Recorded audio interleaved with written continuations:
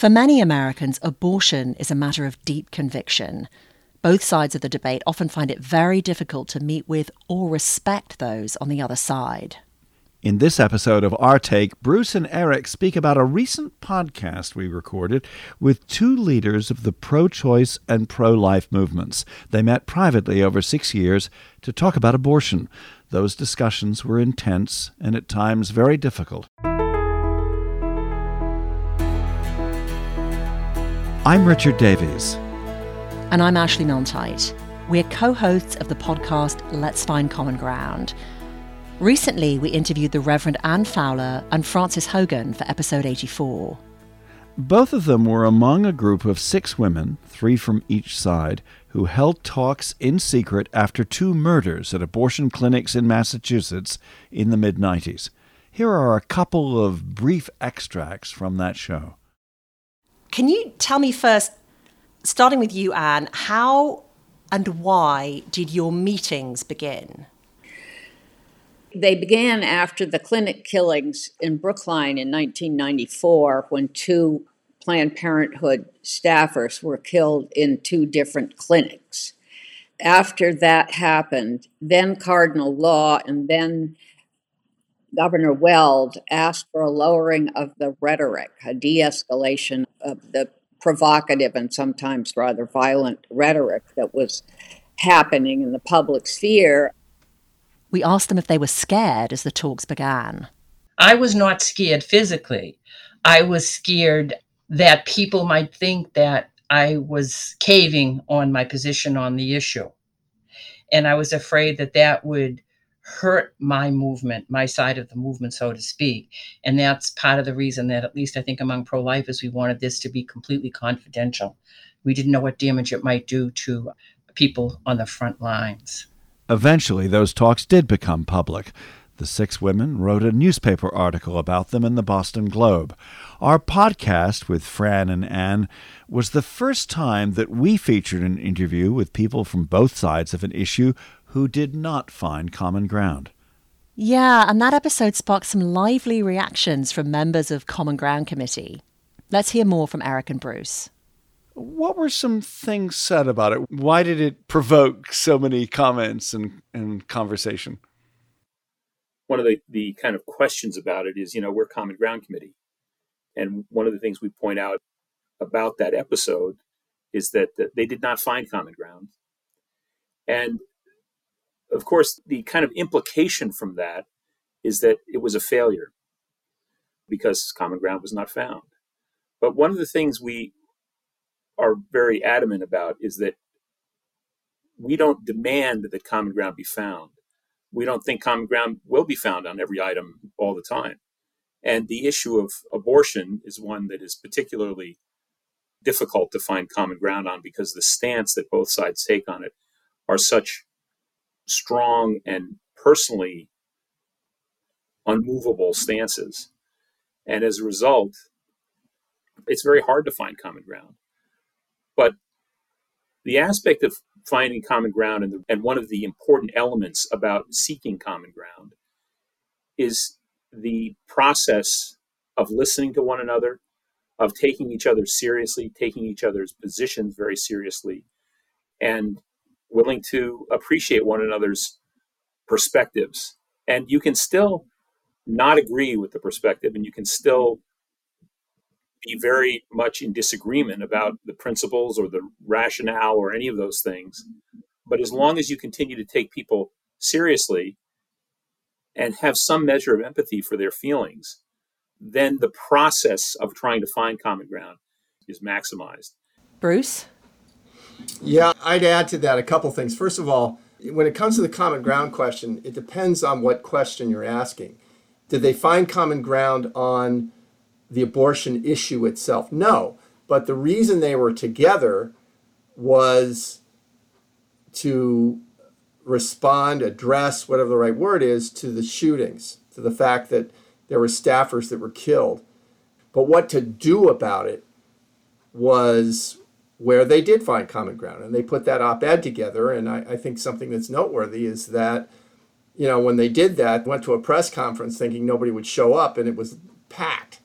And I think what Eric is alluding to is, so we have sort of a two-pronged approach to this problem. There's polarization itself, but there's also the way in which the debate takes place. And so we focus on incivility, trying to address the incivility question. And to Eric's point, this was a situation where in trying to find a response to the killings, they went from all sorts of preconceived notions about the other side to a point where they developed relationships and friendships so that the civility question had been addressed fully. And that in itself is progress. The other thing I'd say is that we're big believers on not compromising principles. People talk about, the problem with common ground is you have to compromise.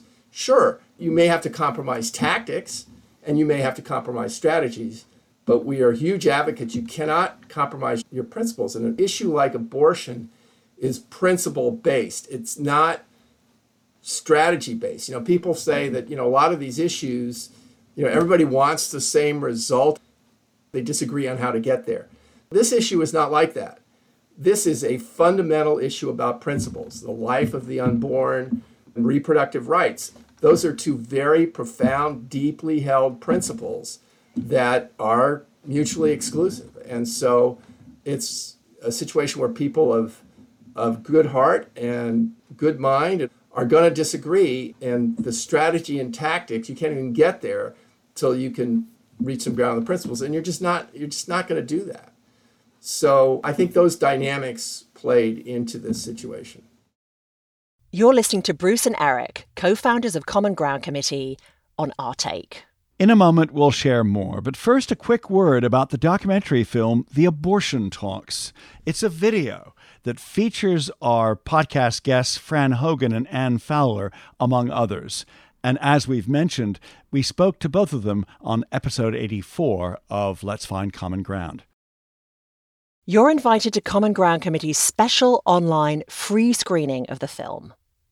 To give you some background, in the aftermath of murders at 2 Boston area clinics in the 1990s, leaders from opposing sides of the abortion debate met together in secret talks. None of the participants would change their minds, but the dialogues did change their lives. Sign up today at commongroundcommittee.org to get access to the film between August 5th and August 12th. You can also learn about the film's conversation guide. Now back to Eric and Bruce.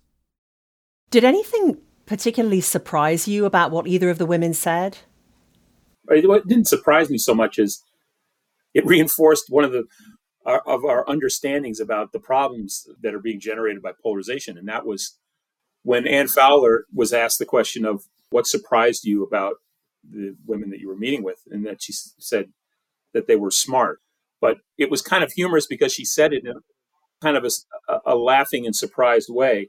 That does encapsulate a significant impediment to working together with people, is that you preconceive things about them before the meeting comes. And so we've had this experience in several of our recent forum events where people are meeting with other individuals who are on the opposite side of an issue that they're talking about. One of the first things they mention about that interaction is that they're very surprised at how reasonable and pleasant and et cetera are the people that they're talking to, because they have this preconceived notion that if they don't agree with me, then they must be bad people. And when the stage is set for a conversation that's a conversation and not a debate, then you have the opportunity of genuinely listening to someone and seeing that they are sincere, they are intelligent, they have reasons and so forth for what they're doing. And they're not irrational reasons. And that often surprises people because they can't conceive of the fact that a rational person would have an argument that's different than their own. Bruce, just getting back to that first point, that they didn't find common ground. Not only did they not find common ground on the abortion question, I don't think they moved 1 inch when it came to their views on the issue. But what you seem to be pointing to is that part of the whole process of finding common ground is about respect and about the ability to listen to the other side and really understand them much more clearly than you did in the past. That did happen in these talks, didn't it? It did happen. And I think one of the more interesting elements of that process that got them there was that they had to throw out a lot of the vocabulary they'd been using. That was a really interesting exercise that the facilitator took them through to, if you will, find common ground on the terminology that they could use so they wouldn't trigger people. And so that now you wouldn't have these hiccups along the way where people would say, I reject that because of the terminology that was used. That it was a bit of an aha moment where they're like, yeah, if I'm going to really understand somebody, it would be helpful for me to understand if there are unforced errors that I'm making just because of the words I'm used to using. This podcast episode of Let's Find Common Ground that we're talking about here provoked a range of responses. One of them was a message that it might possibly send about our own conversations with family members and friends who we disagree with.